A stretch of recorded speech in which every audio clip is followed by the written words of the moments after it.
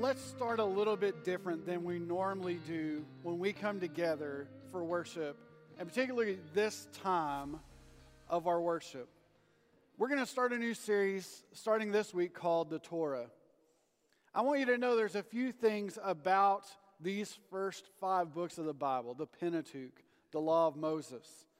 One of the things is this: we live in a generation that declares that it is no longer needed.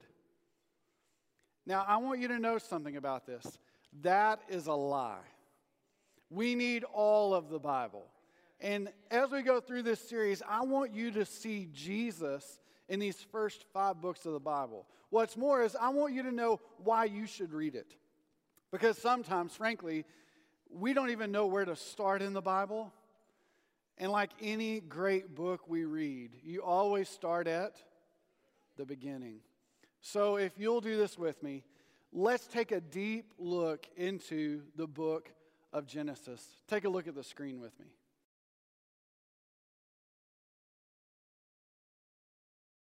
In the beginning, Jesus created the heavens and the earth. By him, through him, and to him, in the beginning, all things emerged. In the beginning, he built the physical world into which he would eventually come. In the beginning, he formed the flesh he would eventually become. He designed the air in the beginning on which his lungs would eventually rely. In the beginning, he constructed the tree on which he would hang and eventually die. For when God spoke and the universe sprung to life, in the beginning, he made a promise to save the world by becoming Jesus the Christ. And we know this because it is right in the beginning of our Bibles, in the first story we face.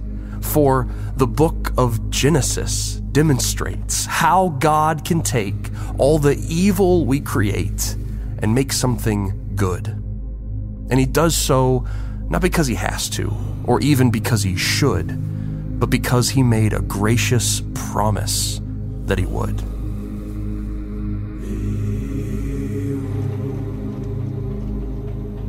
In the beginning, we see the meaning of why God created the earth and everything in it. It's that we might enjoy his presence, expand his garden, and cover the world as his image. So to that end, God gave human beings the privilege of being a part of that mission. He enlisted Adam and Eve to care for the earth and to have children, to be fruitful and multiply until everyone that would come from their family line turned the whole earth into a garden temple where humans could live side by side with the divine. But for Adam and Eve, something else came to mind. Instead of enjoying God and his provision, they sought out a counterfeit. Instead of expanding the garden, they sought to conquer it. Instead of spreading the image of God, they sought out their own prominence. God gave them the reason for their existence, and they did the exact opposite. All they were left with was shame, where they used to be free, guilt where there used to be peace, and fear where there used to be ease. So instead of being with God in his garden temple, they would be removed from him. For they sought out life apart from the one who gave them breath. They thought they were gaining something by their deeds, but all they earned was death. Death for their bodies, loss of their purpose, the end of their paradise, the destruction of their innocence. But the worst part of all of it, the punishment's deepest depth, is that they would be cut off from the author of life. That is the worst possible death. But God's plan was not altered or disrupted. His purposes were not laid to rest. Instead, he would work through the worst humans could do to show us his best. For what we see after Adam and Eve commit the first sin at the garden tree is that God makes them a guarantee that he would set humanity free from the curse of death that would divide us. From Adam and Eve's offspring, he would provide us with a new seed, a new Adam, one who was righteous, who would unmake death, remake his world, and reconcile us. Genesis demonstrates how God can take all the evil we create and make something good. And he does so not because he has to, or even because he should, but because he made a gracious promise that he would. This promise of a new seed was made to a specific people of a specific line, which Genesis goes to great lengths to trace and define. But in Eve's first seed, we do not find life, but death. We don't see a son crushing sin, but dying under it. So even though Eve had given birth to new offspring, God's promise of his final seed would not be fulfilled yet. Instead, God would give them another son named Seth, who would be the next in line to bear the promise. But just like Adam and Eve, and just like Cain and Abel, God's promised seed would be carried by imperfect people, people who continually commit evil. Noah escaped the flood, but committed shameful acts while intoxicated. Sarah was promised a chosen child, but gave Abraham to another when her doubts were escalated. Isaac was told to bless his younger son, but tried to make it so the older was the one consecrated. Jacob was given God's blessing, but constantly tricked, lied, and manipulated. And by the time we get to Joseph, at the end of Genesis, Adam and Eve's family tree is filled with so much brokenness, so much death, so much hopelessness, that we start to wonder if anyone will fulfill God's promises, if anyone will be the promised seed, or if there would ever be someone who could.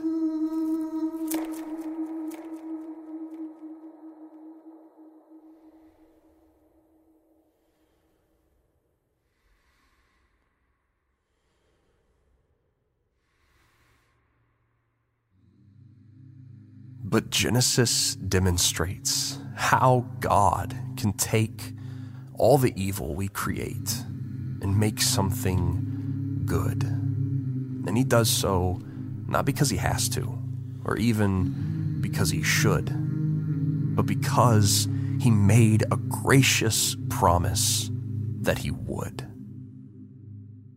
Which is why the book of Genesis points to a future descendant, one who would keep the promise, one who would take all that was wrong and make it right. For the very word who in the beginning spoke and there was light was born as the promised seed of Genesis, as Jesus the Christ. He would bring the whole world life, but not like Adam and Eve, who tried to earn life by taking something off a tree. Instead, he would put his own life on one to take the death that humanity brought on. For in the beginning, when Jesus built the world, formed the flesh, and constructed the very idea of trees, he was crafting the very piece of wood on which he would suffer loss. In the beginning, Jesus promised to conquer death by putting himself on a cross. But what's different about his death than the death earned in the Garden of Eden is that when Jesus died, death could not keep him. Since he did not sin like Adam, the grave had no claim and therefore had to release him. So now all nations can escape the curse, beat death, and be back with God in Eden. So, just as in Genesis, the cross of Jesus demonstrates how God can take all the evil we create and make something good. And he does so not because he has to, or even because he should, but because he made a gracious promise that he would. I don't know when the last time was that you opened the book of Genesis and saw it speak to you. I mean, really speak to you, not just kind of reading through. So I want to start with a few key things that are not in your notes. Number one, the events of Genesis are real. Real people, real timetables, real outcomes.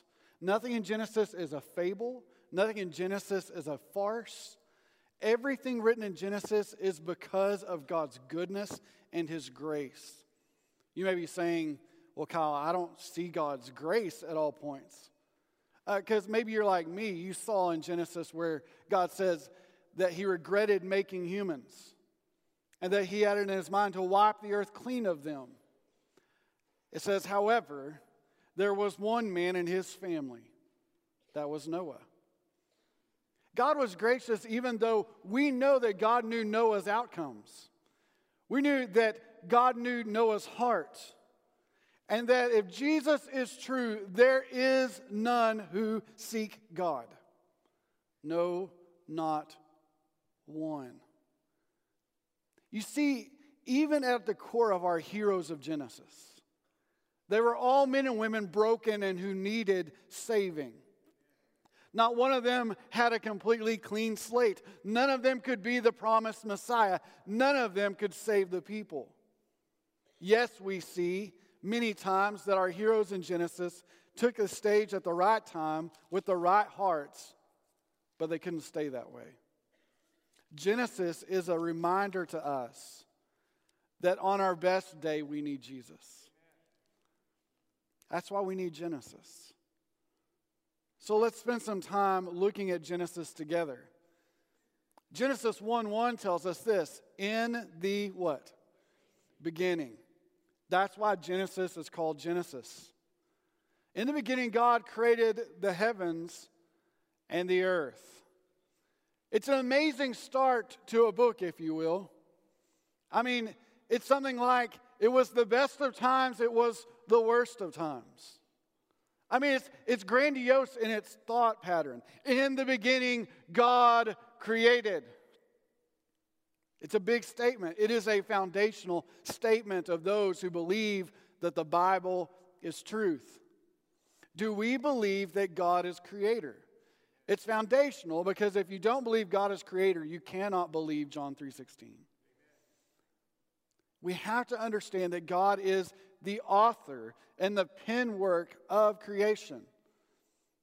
So let's look a little bit deeper and leave your finger there in Genesis, but join me in John chapter 1. Starts the same way. In the beginning was the Word, and the Word was with God, and the Word was God. He was in the beginning. Verse 3 says this, all things were created through him, and apart from him, not one thing was created that has been created. In him was life, and that life was the light of men. That light shines in the darkness, and yet the darkness has or didn't overcome it. I just want you just to imagine for a minute with me darkness. nothingness, quiet, and a God who is completely self-sustainable. He needs nothing. His creation already speaks to him. The angels are already declaring his holiness. And they see him for who he is, holy and powerful and all-encompassing. He goes, I want to create. And so he does so. And thus begins the Bible. You know, we're not given a whole lot before Genesis. We don't get the time that God was just there. However, we do get this, that God the Father, God the Son, according to John chapter 1, and the Holy Spirit are all there. How do we know this? Well, we get that the Holy Spirit hovers upon the face of the earth. We get that Jesus was there from John. So we know that God in his triune nature, the God the Father, God the Son, and God the Holy Spirit are there. And they're complete. They lack nothing. And in that moment, God goes, as a creator, I have to create. And so he makes a planet, and the stars, and the moon, and animals.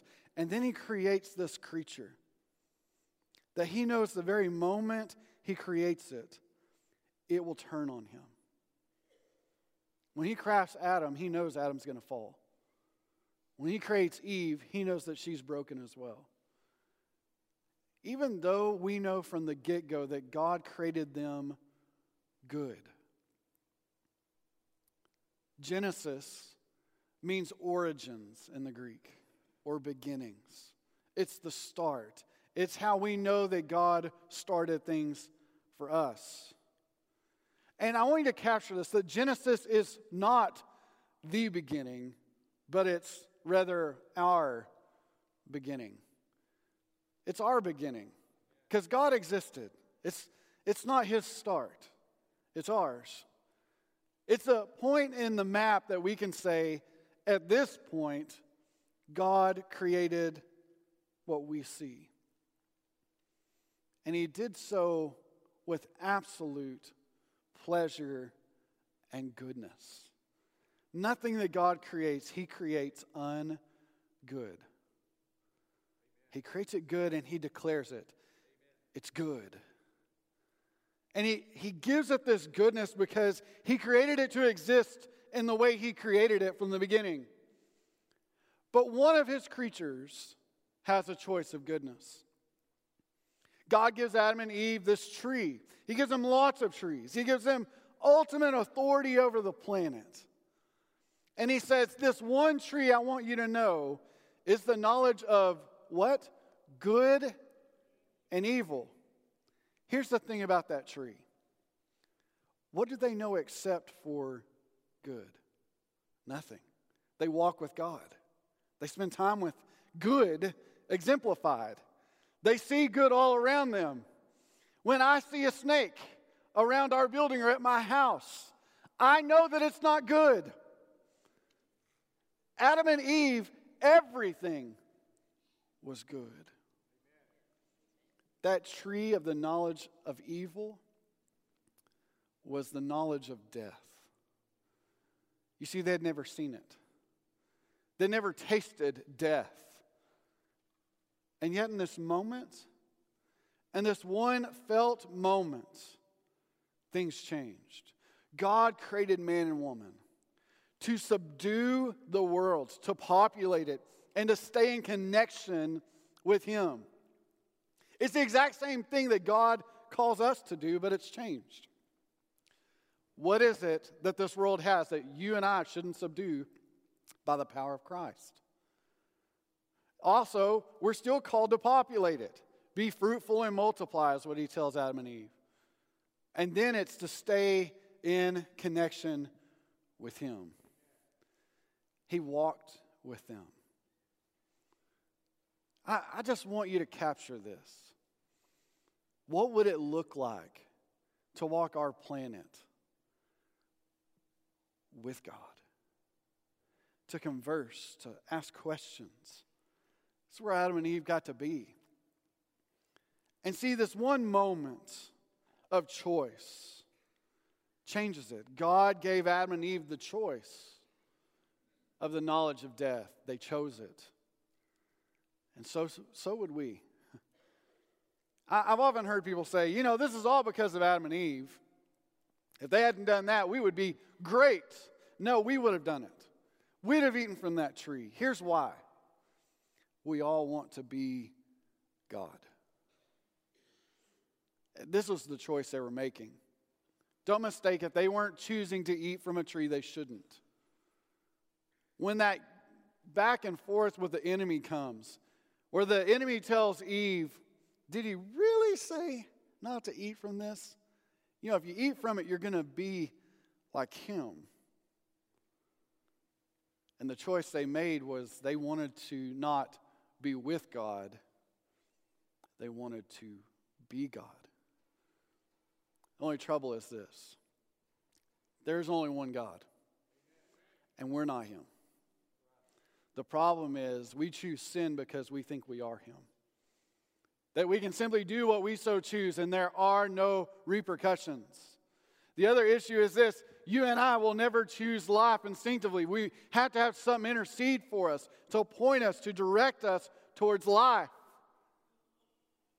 And in this moment of the tree, they should have retreated back to God and said, there's this creature that's telling us we should eat from this tree.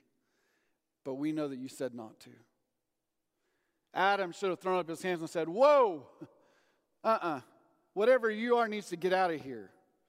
Because we were told by God who walks with us to not eat from that tree, and we're not going to do it. But he didn't. Neither did any man or woman from then on. We all have sinned and fallen short of the glory of God. We've all eaten from that tree in our life. We've all had that moment where in our walk with God, we have chosen sin over him. And in that, we've also faced the consequences of death. We all will taste it. Because we've all tasted of the fruit. And what's more is this, we also act like Adam and Eve did, blaming everybody else from our sin except for ourselves. Remember what happens? God says, where are y'all? He said, we're hiding in the garden because we know that we're naked. God said, who told you that? You see, the perfection that God created, they ruined like that. So God kills an animal. It's the first time we've seen an animal sacrificed for man. He makes them clothing. And they walk in the garden for a moment. But you know what happens next? Adam says, the woman that you gave me, she's the reason for all this. The woman says, whoa. The serpent is the one to blame for this. What they're really saying is, God, you created the tree. You're the one to blame for this. Because we get you shouldn't have made the tree. Have you ever thought about that? Maybe if you're a study of Genesis, you've done this with me. Why would God create a tree that could kill? Because he was creating another tree. From the beginning of time, God had a plan for humans, and it was not to stay in the garden. So we believe that God created us to stay in the garden forever. That's simply not true. You see, that tree was there because another tree was growing that would take the life of his son so that sins would be covered for everyone. And he came at the right time. Between these 2 points, we're going to get a lot of law. In fact, the first 5 books of the Bible we get are called the laws of Moses. We get this because he is a penwork of most of these books, if not all. But what we do learn is this. Through all of it, none of us could line up with the law. And maybe you feel like you've tried to be judged by that. You've come to church a million times and you've made mistakes and you feel like everybody's pointing fingers at you. And I can tell you this, they are. Welcome to church. Here's why they point. Because they don't want to have to deal with their own sins. Heard it a long time ago when people point at you, They always have three fingers pointing back at them. That's what happened in the garden with Adam and Eve. And that's what happens today. All Adam and Eve's actions were preordained in Jesus for redemption. The moment God makes Adam in his image, he's making an image for Jesus to come in. He said, listen, Jesus, I'm going to make somebody, and you're going to die for them one day. And if Scripture is truth, he does so willingly for us. Scripture says it pleased God to crush Christ on our behalf. And while you may go, whoa, wait a second. That doesn't seem like a gracious God at all. I'm so grateful he did it for me. I'm so grateful I had a way in the midst of all of my sin, in the midst of all of my failures, to have someone who could fill the gap for me. But I want you to see it with me. Turn to Genesis 3. Genesis 3, because this is going to be something you need to see. A prophecy about Jesus is found in Genesis 3, 14 through 15. It says this. So the Lord God said to the serpent, because you have done this, you're cursed more than any livestock and more than any wild animal, and you'll move on your belly and eat the dust all the days of your life. And I'll put hostility between you and the woman, and between your offspring and her offspring. He will strike your head, and you will strike his heel. This is a messianic prophecy in Genesis, that one day this serpent would come and strike the heel of Eve's offspring, but he would crush his head. The day that Jesus hangs on the cross, they hang him by his hands and his feet. And what the enemy thought would be the death blow of the Son of God became his greatest victory. When he thought he struck the heel of the greatest, Jesus smashed his head. I was reading and came across a quote by Lee Strobel that says this: it's encouraging to know that even before we existed, God knew the predicament Satan and our sinful desires would lead us into. And he already made a plan for our deliverance and salvation. At creation, long before the planet was formed, a plan was formed. Jesus would come. And he would take on our flesh and be amongst us and would not sin. He would take the sins of man and he would die for those. He would face the consequences of death. And he would die. And see, if that was the end of the story, it would be unremarkable at most. I mean, the fact that a man could go through life without sin is powerful. But if at the end of his life he dies, it's just normal. If we were hung on a cross, we would die. And they put him in a borrowed tomb, and they seal it shut. They put guards in front. And then the darkness happened again. Quiet. Nothingness. His followers would run and hide. They would question. They would doubt. I mean, let's not forget the men that walked with Jesus doubted, and yet they saw him do amazing things, feed the multitudes, heal the sick and lame. I mean, they saw all this, and yet when he died, they had never really seen, other than Lazarus, anybody come out from the dead. Certainly not anybody just will themselves out. So on the third day, the women carrying spices to go entomb Jesus' body showed up. But he wasn't there.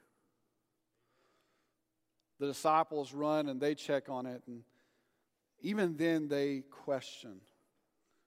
And they run back because they're marveled. What if it was real? What if he really meant what he said?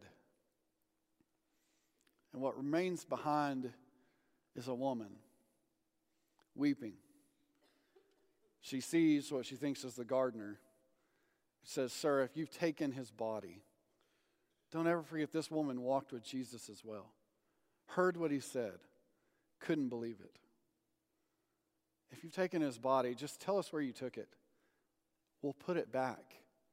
Because in her mind, Jesus was dead.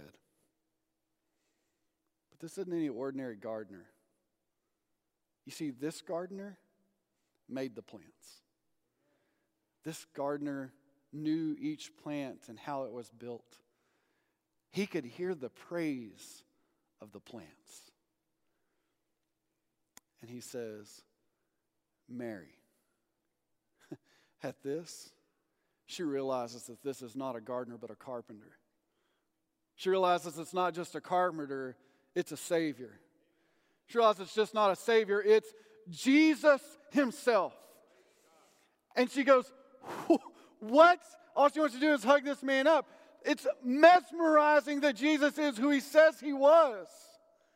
And he says, go and tell the others, I will meet them soon. You see, from the very beginning, God created that moment.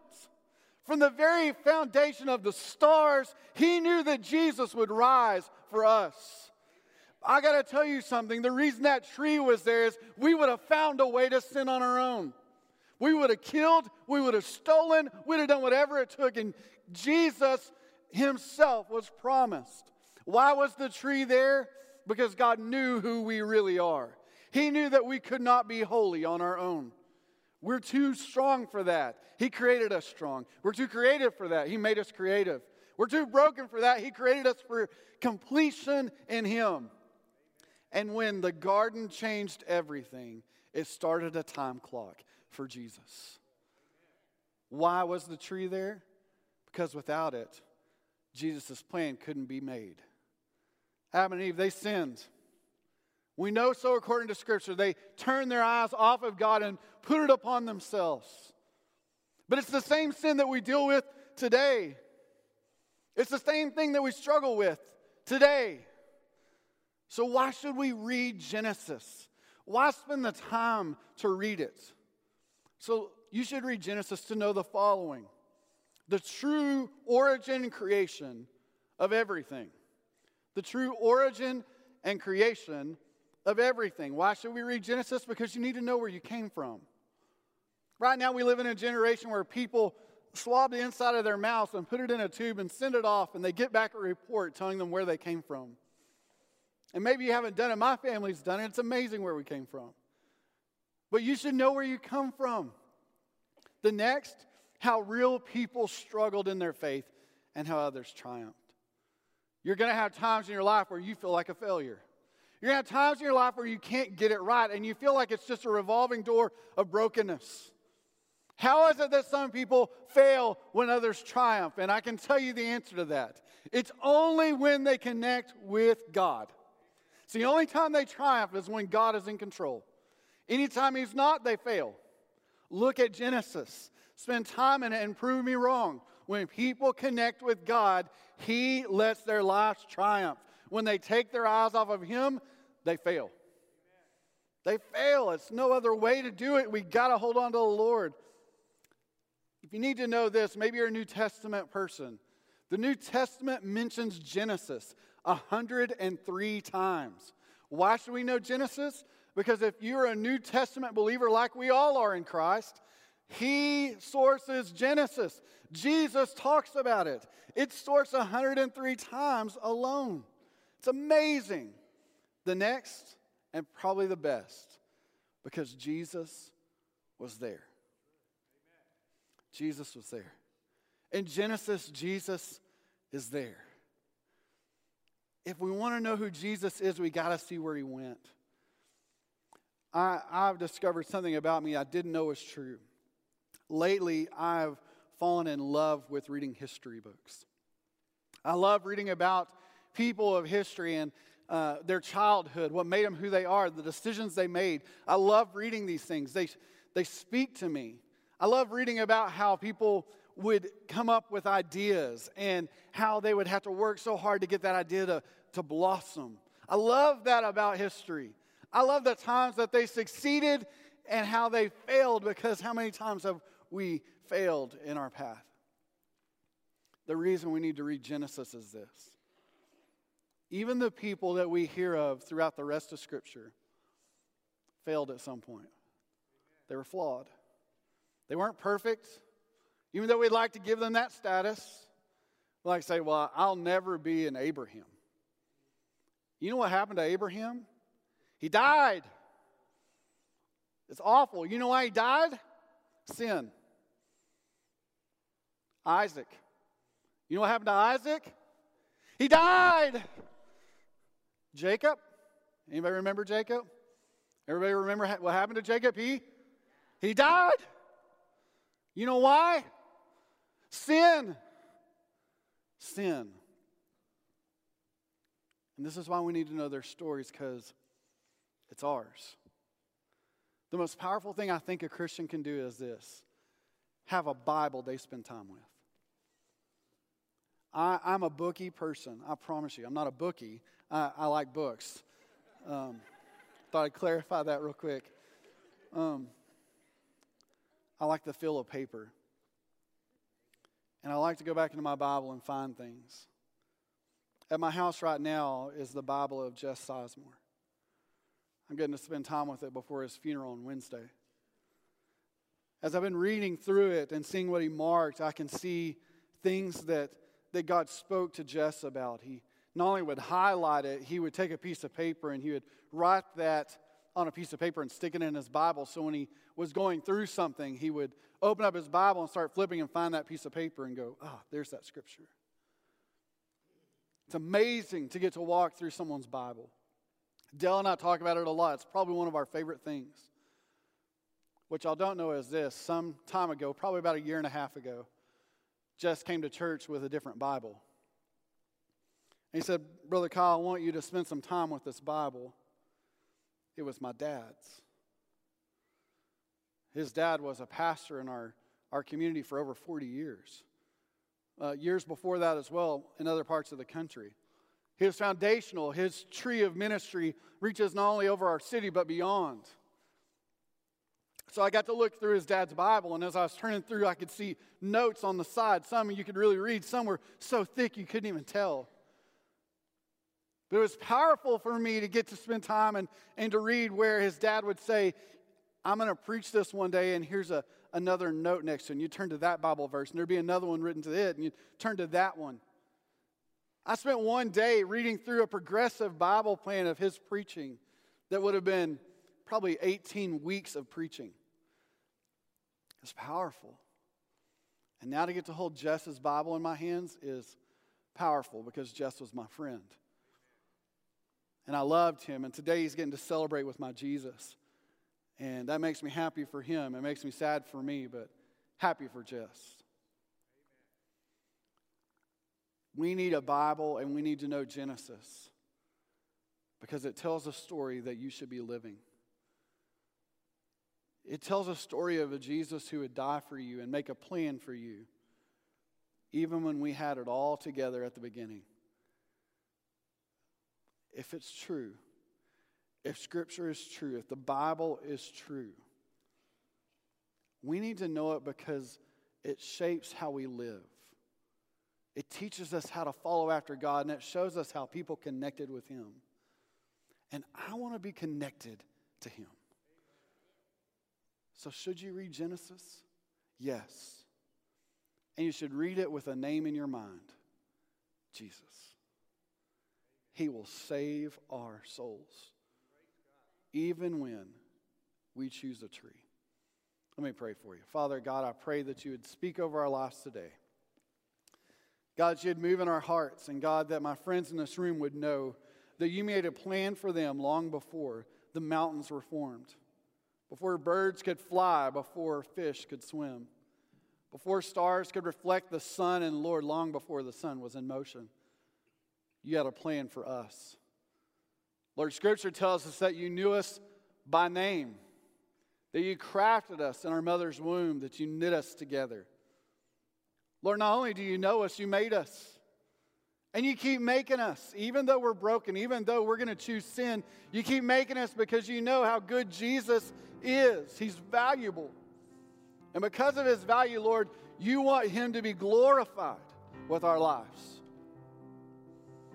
So, Lord, help us to see Genesis as a piece to the puzzle of knowing you. And let us never put a part of our Bible away, because you're in it. And Lord, where you are, we want to be. Lord, we need you. Lord, Scripture says that we have sinned and fallen short of the mark that God had for us to live in. It's called His glory. Because of that, you made a way by Jesus, your only begotten Son, that whoever would believe in you would not simply die, but they would have eternal life in you. So God, I pray that there's people, Lord, that you've been speaking to that came today and want to give their lives to you. Lord, they wouldn't waste their time, but God, that they would make you known. God, thank you for what you're going to do in their lives today. Lord, move in this time in a way that we would marvel at, God. In the name of Jesus, we pray. Amen.